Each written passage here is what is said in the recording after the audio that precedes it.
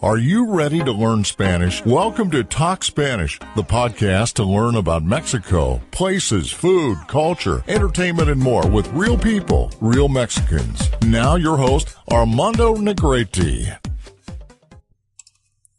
Hola, sean todos bienvenidos a este podcast. El día de hoy hablaremos de cómo es vivir en Canadá para un mexicano y alguna que otra cosa sobre un mexicano en el extranjero. Entonces, les agradezco que estén aquí y comenzamos. El invitado de hoy es Francisco, vive en Vancouver, Canadá desde hace algunos años. Comenzamos. Hablemos español, episodio número 1. Feel free to join the discussion and practice your Spanish. The guest of today is... Hola Francisco, ¿cómo se va? Muy bien, aquí descansando, viejo. Muy bien, gracias por estar aquí en el programa Hablemos Español. Gracias por la invitación. No hay problema. Bueno, el día de hoy les presento a Francisco. Él es un mexicano que tuvo que emigrar a Canadá. Tiene tiempo conociendo cómo es la vida en Canadá y está aquí para platicarnos su experiencia de cómo ha practicado el inglés allá, cómo lo ha aprendido y cómo un mexicano vive en el extranjero. Todo esto con el propósito de que ustedes aprendan algo extra de español. ¿Qué me puedes decir en pocas palabras sobre tu experiencia en Canadá, Francisco? Invierno, aquí es muy frío. La mayoría del año es frío, muy poco verano. La ciudad de Vancouver, que es donde yo vivo, y he vivido casi 5 años. Muchos edificios altos, high rise. Bueno, ¿cómo se dice, güey, en español? Rascacielos. Rascacielos. También se te empieza ya a olvidar después de tanto tiempo en la experiencia, empiezas a hablar el Spanglish, que le llaman. ¿Qué experiencia puedo tener? Bueno, es que he tenido muchísimas experiencias. Con pocas palabras, creo que trabajo duro. Yo que trabajo en construcción, es trabajar en el exterior a temperaturas bajas, ¿verdad? Pero en resumen, ¿qué experiencia te gustaría escuchar más? ¿Hacia laboral, no sé, social, lugares que he conocido? Muy bien, gracias. Ahora vienen las preguntas. The question of this. ¿Qué es lo más difícil para ti estar allá y no estar en México? Lo más difícil, claro que es, yo creo que mi familia, que aparte de mis hermanos y de mis papás también son los amigos, y pues donde creciste, creo que es lo más difícil estar acá porque siempre vas a extrañar ese lado de ti que está allá siempre, ¿no? El clima también, como te digo, acá pues está muy frío y también son cosas que te acostumbras y te extrañas. Se te hace difícil adaptarte porque pues uno puede vivir acá, pero se puede adaptar, pero pues obviamente siempre va a estar extrañando, ¿no? El lugar de donde uno es. Claro, la familia, los amigos, la gente que conoces. La familia, lugares, claro. Pues tu país, los lugares donde creciste. Claro, the places that you grow. Así es. I guess here in Mexico, aquí en México tenemos un clima, sobre todo en la ciudad de Guadalajara, que es donde yo me encuentro. Yo el huésped de aquí, del podcast, es Guadalajara, donde aquí me encuentro. El clima es perfecto. Excepto en verano, que es demasiado caliente. No diría que demasiado, la verdad. A diferencia de otros lugares, Guadalajara tiene la eterna primavera, the eternal spring, because it's never too hot, never too cold, so the weather it's good.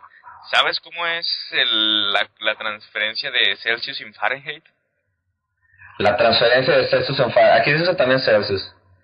Pero No sé, creo que es 30 y qué será, por cada 0 Celsius, no sé qué es, 30 y algo Fahrenheit. La verdad no estoy seguro. No estamos seguros, pero aquí en Guadalajara tenemos el promedio de 15 grados centígrados. Pero aquí, En las noches 8 grados centígrados, entonces el clima es de lo más lindo. Claro. Eso es algo que Francisco extraña, además de las cosas inevitables como la familia y los amigos. ¿Extrañas la comida de México? Los tacos a veces, aunque yo no sea mucho de comer tacos, pero aquí no vas a encontrar tacos como los de allá. Sí, la verdad que sí lo extraño, la verdad que casi ningún platillo le encuentras el mismo sabor, el mismo taste a la comida. Entonces sí, la respuesta es sí. Se extraña mucho la comida mexicana. Y más bueno, de Guadalajara. Torta ahogada. Aquí no me voy a comer ninguna torta ahogada porque yo sé que no sabe igual. Y hay muchos restaurantes mexicanos que puedes probar enchiladas, tacos al pastor incluso, pero no sabe igual. Claro. Todo eso y mucho más lo estarán encontrando aquí en este podcast. Estoy preparando ya el episodio de comida de Guadalajara y comida típica mexicana. Entonces, realmente si vienen a México, se van a informar a través de este podcast qué es lo que deben pedir. Entonces, definitivamente, si tú estás acostumbrado a una comida y sales fuera, entonces ya no encuentras los mismos ingredientes, el mismo sabor. Entonces, eso es otra cosa difícil de vivir en el extranjero. Claro, tienes que cambiar tu alimentación, como quien dice. Y a veces aquí encuentras sushi. Digo, yo trato de comer lo menos que se pueda, hamburguesas y McDonald's, tú sabes, ese tipo de comida. Comida rápida, fast food.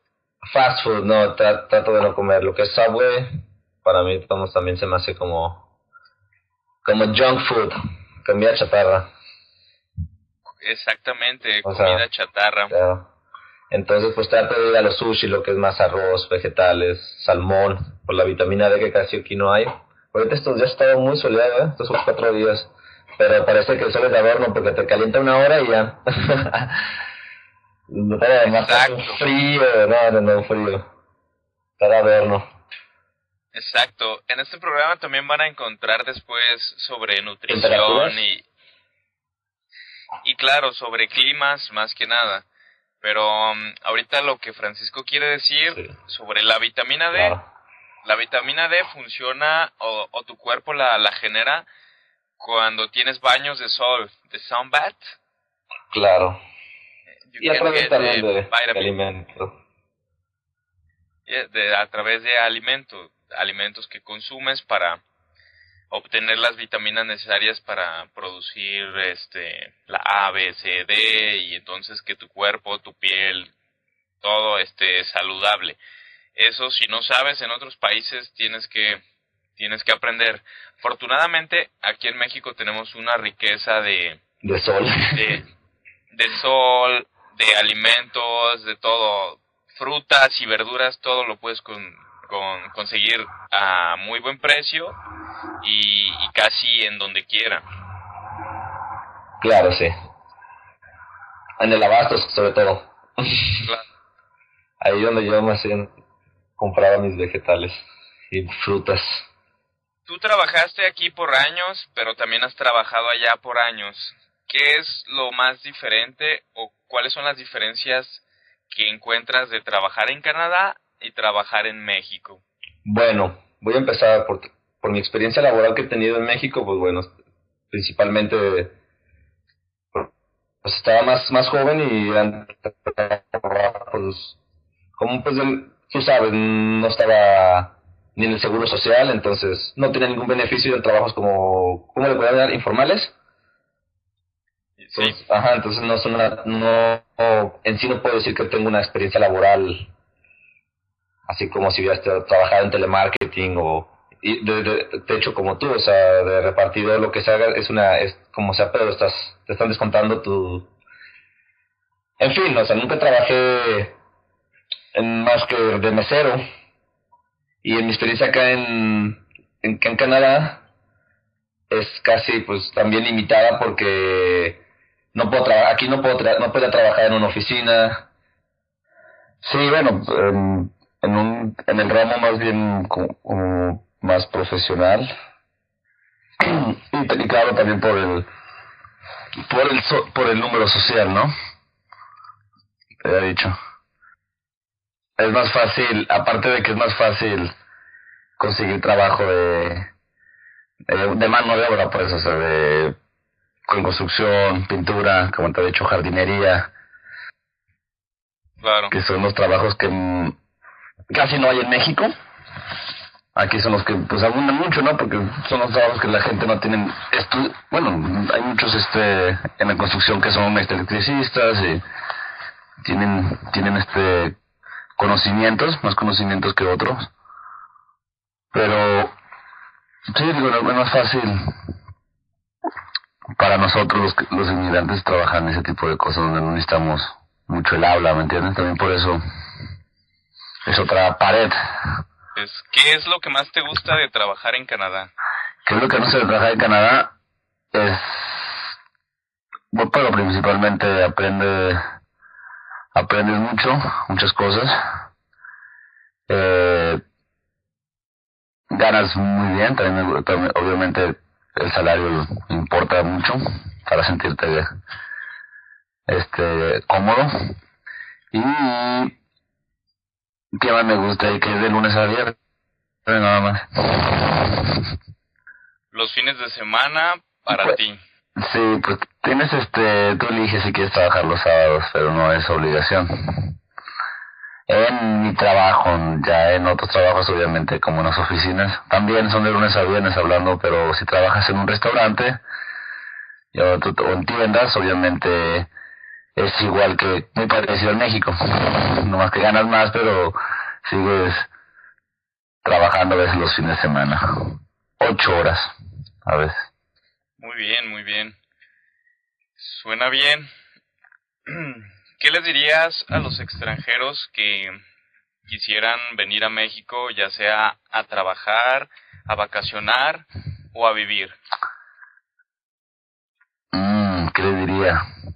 Bueno, para vivir, les diría que para mí México es un lugar muy, muy bonito, a gusto, buen clima, y creo que también a los extranjeros les encanta. Pero, bueno, para vivir, yo recomendaría más vivir en la playa. Yo viviría en la playa más bien si yo viviera en el extranjero, pues si viviera en Estados Unidos o Canadá o cualquier otra parte del mundo, pues no me iría a una ciudad. Por más que Guadalajara me guste mucho, pero preferiría irme a un lugar donde haya más naturaleza, que estén pues obviamente más el aire limpio. Aquí el aire es demasiado, la ciudad está muy limpia, entonces yo pienso que si se van a una ciudad sí van a encontrar mucha diferencia. Y en los trabajos también no creo que haya mucha oportunidad de trabajo en México para los extranjeros, más que bueno, si quieres trabajar los argentinos consiguen muchos trabajos para meseros, ¿no? Entonces eso lo vamos a borrar, ¿verdad? No, pero tú sabes a lo que me refiero. A veces muchos extranjeros tienen más oportunidades que unos mexicanos en algunos sectores. Por ejemplo, claro. De las novelas y eso te fijas que es puro extranjero, que es como dijeras un Hollywood en México. La mayoría son, yo creo que la mitad. ¿Qué más me dijiste? ¿Qué otra pregunta fue? Para vivir, para trabajar y para... ¿Y para qué me dijiste la otra pregunta? Vacacionar. Para vacacionar. No, pues para vacacionar, pues el mejor lugar para vacaciones es New York, o de los mejores lugares. Barato, bonito y qué más, dijo. Y todo, te encuentras todo para vacacionar, yo creo que es lo mejor, más que para vivir. ¿Cuál es el lugar, un solo lugar, que les digas, definitivamente tienes que conocerlo? ¿Cuál es tu recomendación más grande? ¿De México? Sí. Pues yo no conozco muchos lugares.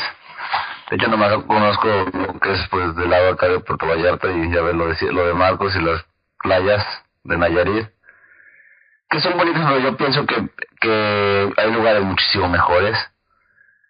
Playa del Carmen es un lugar muy turístico que todos lo conocen, yo no lo conozco, pero obviamente, no sé, yo que Playas Vírgenes mucho mejores que las que son más, que ya son populares, pero no tengo un lugar exactamente para recomendar, ya que yo no conozco mucho. Muy bien, entonces definitivamente sería una playa, independientemente de cuál, pero sería una playa. Sí, en México yo creo que sí.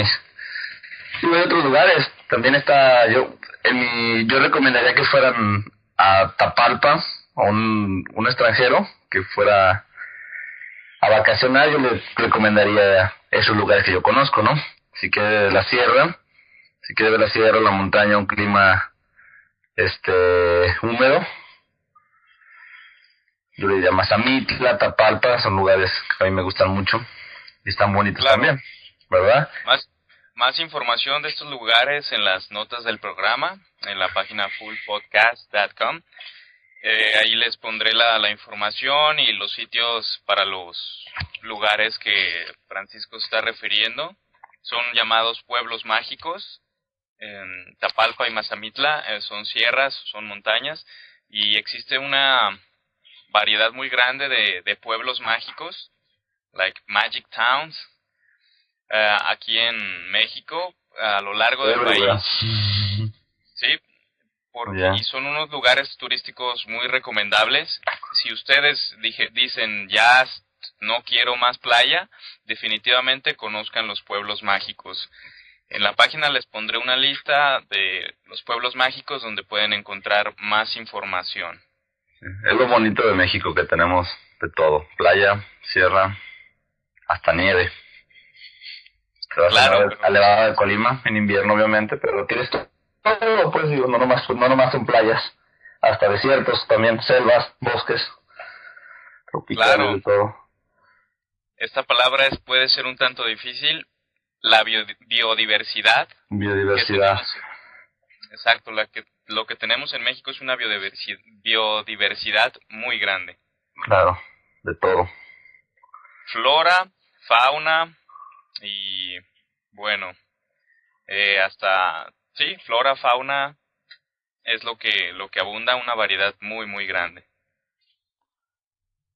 Y bueno, ¿alguna cosa que quieras agregar para nuestros radio escuchas? Sí. Otra cosa que quisiera agregar, bueno, más bien que te hable de lo que uno más extraña. La comida se grabó. Sí. La de la comida, no, eso yo creo que es todo. Ya si en otra chance más adelante me gustaría agregar algo. Claro, lo que quiere decir con chance es en otra oportunidad. Palabras como esta les estaremos explicando en episodios dedicados a palabras que a lo mejor suenan modismos, raras, ¿no? Claro, modismos, el slang. Entonces, todo eso y más aquí en este programa Hablemos Español. Si no tienes nada más que agregar, Francisco, te agradezco mucho por tu tiempo y bueno, nos estaremos escuchando próximamente. Claro, muchas gracias a ti, hermano. Hasta luego. Hasta luego, bye. Espero y les haya gustado. Por favor, suscríbanse a iTunes, den 5 estrellas, una recomendación, unas preguntas, denle like a la página de Facebook, fullpodcast.com, y bueno, estén en contacto conmigo gracias a la página fullpodcast.com. Hasta la próxima. Thanks for listening to the podcast. Until the next episode.